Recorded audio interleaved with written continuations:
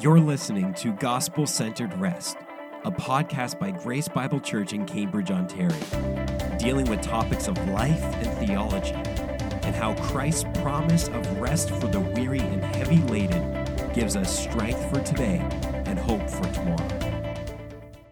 Well, it is good to be continuing the conversation that we've already started, David. Last week, we were talking about beginning to walk with people through troubling times and just preparing ourselves, preparing our hearts for gospel conversations, for how we can minister and encourage others with the gospel and with the word of God. In particular, we were talking about 1 Peter and how Peter has this message for people that are without hope, that are suffering, that are struggling with faith issues, struggling with sin, relational struggles, injustices, fears, whatever it may be. But we saw that it was important to know our own story, how our story connects with their story. We are both elect. We are both exiles. We are both strangers to this world. We are waiting for the hope to come. And then how important it is in these gospel conversations with one another, how important it is for us to know their story and the diversities of their struggles. Some will struggle with suffering, some their faith is hurting, some will be relational struggles, but we must be able to hear their story. And so today, what we want to focus our attention on is how do we create a biblical conversation? Where do we start? When we begin to have that conversation verbally, what do we say? How do we encourage someone else? And how is God's word relevant to the things we talk about with others and encourage others with? And how do we walk with people in these broken times and in the brokenness of their own life? So, David, there's the question. How relevant is God's word to this conversation? It's a great question because I actually think that's what Peter does in 1 Peter. Peter takes those people that you described, and he's not just preaching a sermon. He's not just doing the introduction and speaking from a distance, even though he's physically distant. But I think what's happening in 1 Peter, and then so much, this could be said about the Bible, is Peter meets people right where they're at. These are hurting, confused, courageous people, and we'll see that in verse 13. Peter just says, "Okay, I'm walking with you. I'm like you said. I'm creating a gospel biblical conversation." Mm-hmm. So to begin, when we want to know where somebody's at, how do we get to that point where we're like, I understand what's happening in this person's life, where I feel like I can offer them some hope, some assurance, some truth in this time? Yeah. So like if we just take just two examples, let's just say, especially, with some of the challenges that we're going through presently, and we don't even need the challenges of the present day to know that we just have relational relational issues, and they don't have to be big. They can just be the day-to-day grievances, and it might be something about parenting, or conflict just seems to be increasing, arguments happening more frequently, and we don't know why that's happening, or and maybe especially now, but not necessarily. People just live through dark times. They look out at the world and they look at their lives and they're overwhelmed, the pressures of life. Many people are struggling financially. Many people are struggling with guilt and shame. So, if we just take those normal life circumstances and ask the question, well, how do we even create a biblical conversation? I think that's verse 13. Peter does something amazing with the therefore. So the first 12 verses are praising God. So we know that in our minds, but we don't always know that in our lives or with how we speak. And so somebody comes to you, and your question and my question to them in a coffee shop or maybe in a more formal setting is, what do you want? And that's where verse 13 is so encouraging for us, because Peter meets the people where they're at. Peter basically says, well, what do you want as believers? What, like when they're suffering that way, relationally, or, just suffering through darkness. In other words, what's the action plan that you want? What's the agenda that you want? And verse 13 says three things people with good intentions want when they come to see someone about relational issues or suffering or whatever. They want to be ready for action. So these next verses, we expect them to get ready for action, to prepare them to be ready for action. And we're not talking about a quick fix. We're just talking about a conversation that takes place over a period of time. The second thing that happens is people want to be sober-minded. Sober-minded is, you're not drunk on anger, or you're balanced. And some people will come in with imbalanced minds. They can only think of the negative, or they can only have angry thoughts or lustful thoughts or whatever it might be. So how is their mind turned balanced? How does their mind not eat them up with negativity or sin or whatever it might be? And then the third thing that people ask for is there any hope? We're arguing more and more, and we don't see any way out of this. Is there any hope? So that's what Peter's doing. Peter's preparing them for a real honest conversation. They want to be ready for action so they can work through some of this darkness or relational issues. They want to be sober-minded, and then they want hope. They want to know that God's with them, that things can be okay. Yeah, those are some really good thoughts, David. When I'm thinking about the situations that we're all in right now, and in particular, who we're seeing the most and who we're around the most really is our families. And sometimes with conversations like this, it can almost be more difficult on some levels having these kinds of conversations with those you're closest with. I was wondering, do you have some advice as to how we can approach these things graciously with those whom we're quarantined with those who we're living with our families, in a way that is not begrudging, in a way that's not calling for hostility, but a gracious, Christ-centered moment? Yeah, I agree. It can be, it's almost easier if someone approaches you and says, I want to have my mind ready. I want to be sober-minded. I want to know where hope is. But when it's those closest to us, it seems very difficult to have these types of conversations.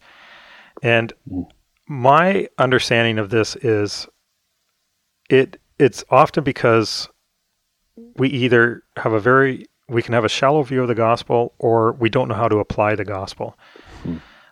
What we're talking about today is just the gospel, really. In fact, that's what Peter says at the end of verse 25. He says, "This is the gospel that was preached to you." Everything about chapter 1 is the gospel.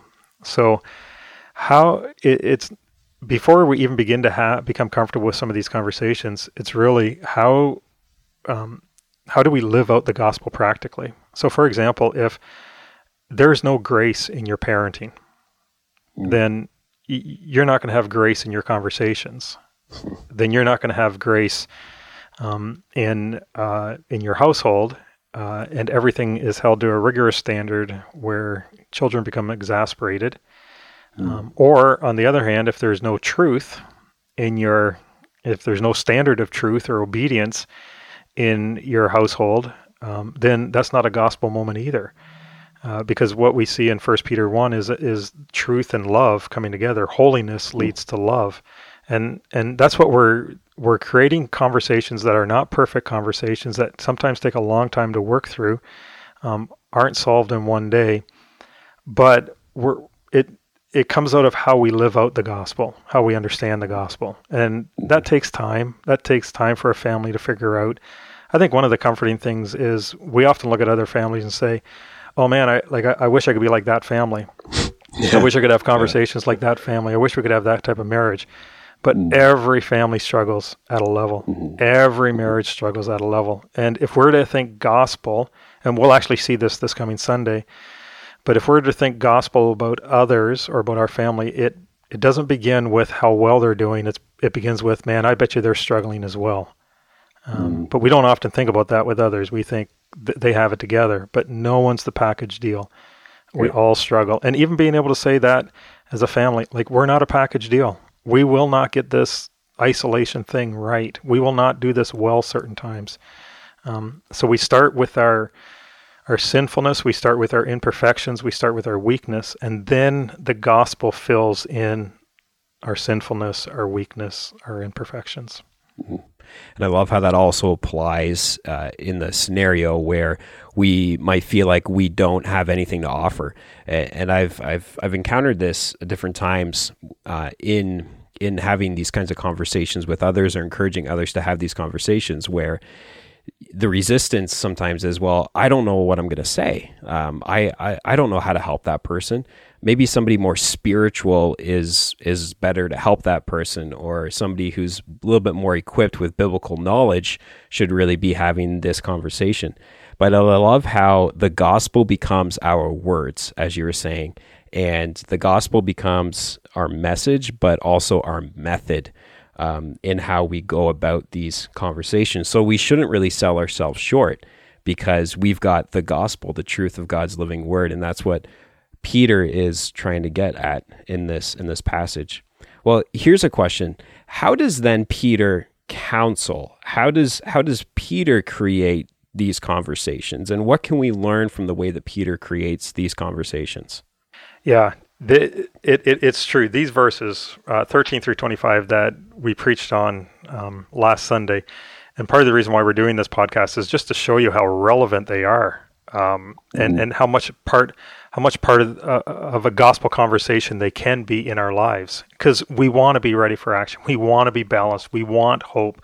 We want to know that there's a way forward, that things are going to be okay. So that's what Peter does. And first of all, we have to expand our minds that the gospel is not just the forgiveness of sins.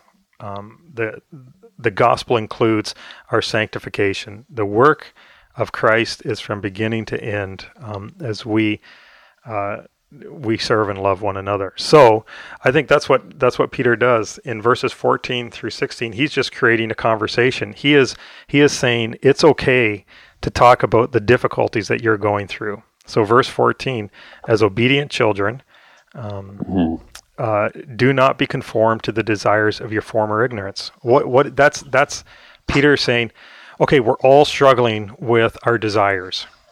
And we're all struggling, like, our desires aren't bad, but we're going to bring our desires to our former allegiances, our former sins, our former ignorance, our former way of life. So we want to, like, say, for example, a family's coming in and say, we're just arguing a lot, and conflict seems to be increasing. We want to begin with behavior. How do I have a good conversation? How do I talk well with others? But Peter begins with another place, and he says, we have to understand that we're coming from a point of weakness. When there are conflicts in the house, then my desires are somehow warped, because my natural place is to go back to my former ignorance, my former allegiances. But we won't admit that.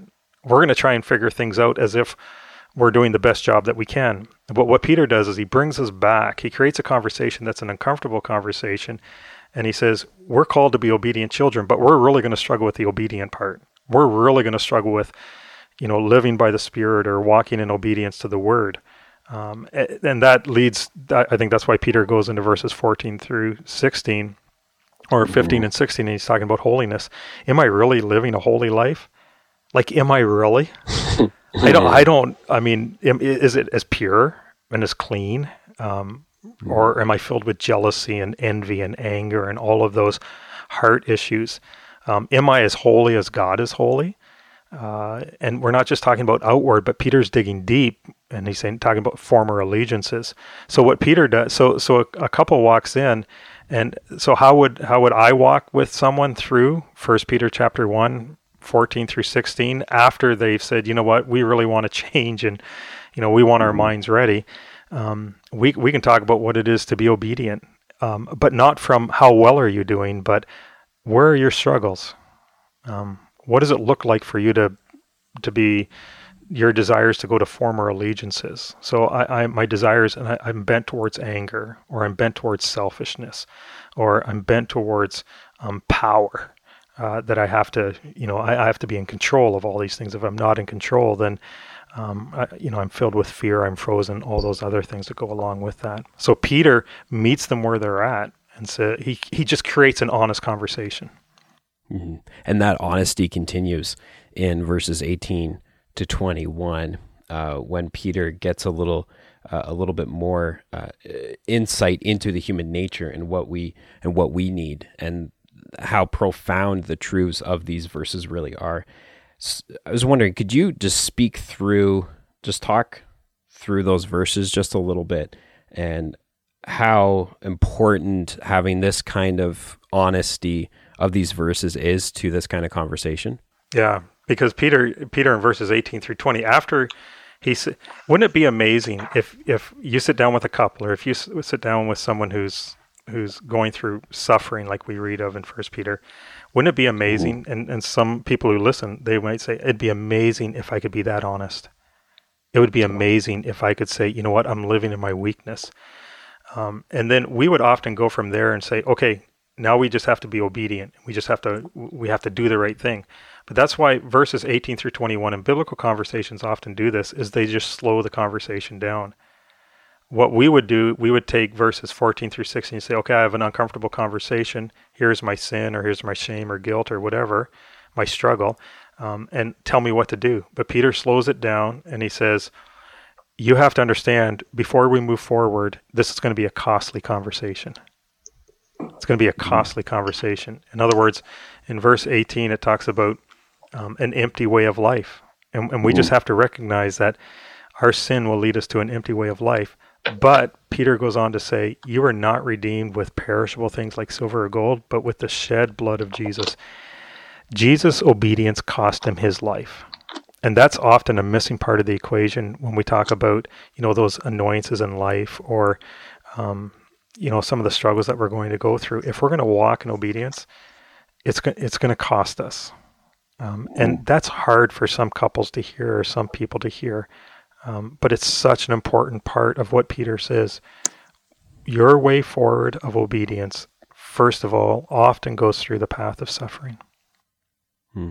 It is uncomfortable, but at the same time, just going back to what you were mentioning before, we're not alone in it, right? Christ has walked that road of obedience for us already, and that's the beauty of the gospel. But we got other believers around us that are walking those same paths, that are faced with similar challenges. So we're not alone on both those fronts. That's what I love about the community of the church too, is we can encourage each other with those things.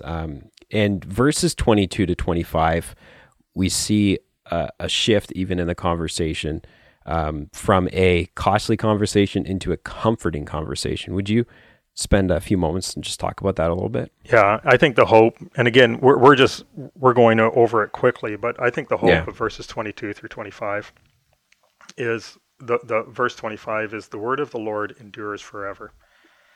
That's the comfort. As we seek to live out the truth, the obedience of the truth, so that we love one another. Just that in itself is, like, if we think, okay, our families just, they're just not connecting. Conflict is increasing. We're brought to a point of, okay, I'm broken. This is going to cost me, but I'm called to love. So what does love look like? I don't want to get up and do the dishes, but I'm going to love. I want to respond in anger, but I'm going to love. And I'm not going to be good at this. And I'm going to have conversations. I'm going to have to ask for forgiveness. But that's my direction.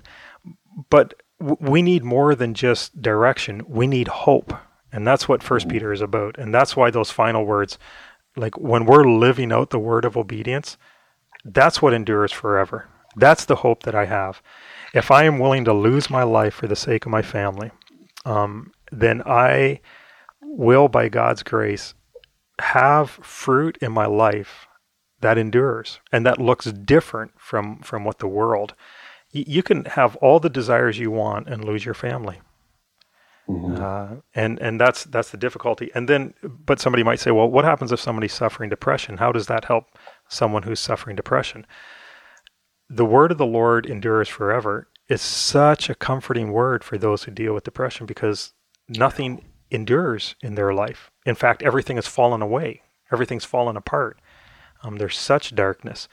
But when we know that the word of the Lord endures forever, and we're not talking about serious, severe depression, but we're just talking about, just those who are lonely or guilty or, that's just part of their makeup. Part of it will be walking with them and building up their faith and saying, when you walk in obedience, here's God's promise. What you are walking in obedience, it endures. There's value. There's purpose. There's life to it. It's the living. It's the enduring word of God. So we and then we come across and we say, and that's because we can point them back to the 12 verses and say that's because He's our comforter, He's our keeper, He's our sustainer, He's our helper, and He will cause all of that to endure forever. And I love this little explanation he puts at the end of verse 25. Just in case you don't know what the word of the Lord is, and this word is the gospel that is proclaimed to you. This gospel I've been explaining up to this point, this gospel that we stand on, this becomes our foundation. It endures forever. What a comforting and peaceful thought, really. Yeah, and who would even think of the gospel that way, where the gospel is about having it frees you to have an honest conversation. It frees you to, give up your life. It'll be costly. But to find comfort at the end of all of that. So Peter has walked with us and taken us in a totally different direction than we would have normally gone. Coming from, okay, I can be honest, to costly, to finding comfort, that there's hope in all of this. What I love about what we're talking about too is that often in life and in media and in the world, we are told that the Bible, that God's word can't speak to relational difficulties, can't speak to things like depression, can't speak to emotional difficulties, maybe spiritual things, but there's this idea that the Bible doesn't speak to all aspects of life. But right here in this first chapter of Peter just kind of explains how it does, how this word that endures forever, that's our foundation, speaks to all of those things. And with that, we've got such a great hope. So to end our time together, how does this work out practically when it comes to understanding what God knows about us, our situation, and being able to have this conversation with others? Yeah, I think if we take those two illustrations that we looked at, for those who are suffering depressions or just filled with fears, this passage lets us know, because it's really God walking with our journey. It's God walking with our story, and He's creating a conversation ultimately with who He is, and we can have that honest. A person who's suffering or depressed can have an honest conversation with God, admit that it's costly, but that it is the living and enduring Word of God, and these conversations live. They create life. And the same thing happens with those who are just, a family that's just arguing a lot. Being able to sit down and have an honest conversation. We are bent towards arguing. It's going to cost us to love one another. So what does it mean to love one another? But the hope is in loving one another. That's what will endure. That's what will give our family life. That's what will give our family joy. Doesn't take away the difficulties, but it gives us a direction to head. Very good. Thank you so much, David, for your time today. And our prayer and our hope for you that are listening and for the church in today's day and age is that we would find our rest and our hope in the gospel, and we would see that the foundation of the gospel is what matters most at all times, but even particularly when it comes to having these kind of conversations with one another, these real conversations, but also how we view our world today, the sufferings that we face, the difficulties that we experience. The gospel is our hope, and the gospel is our rest. Thank you, Tyler.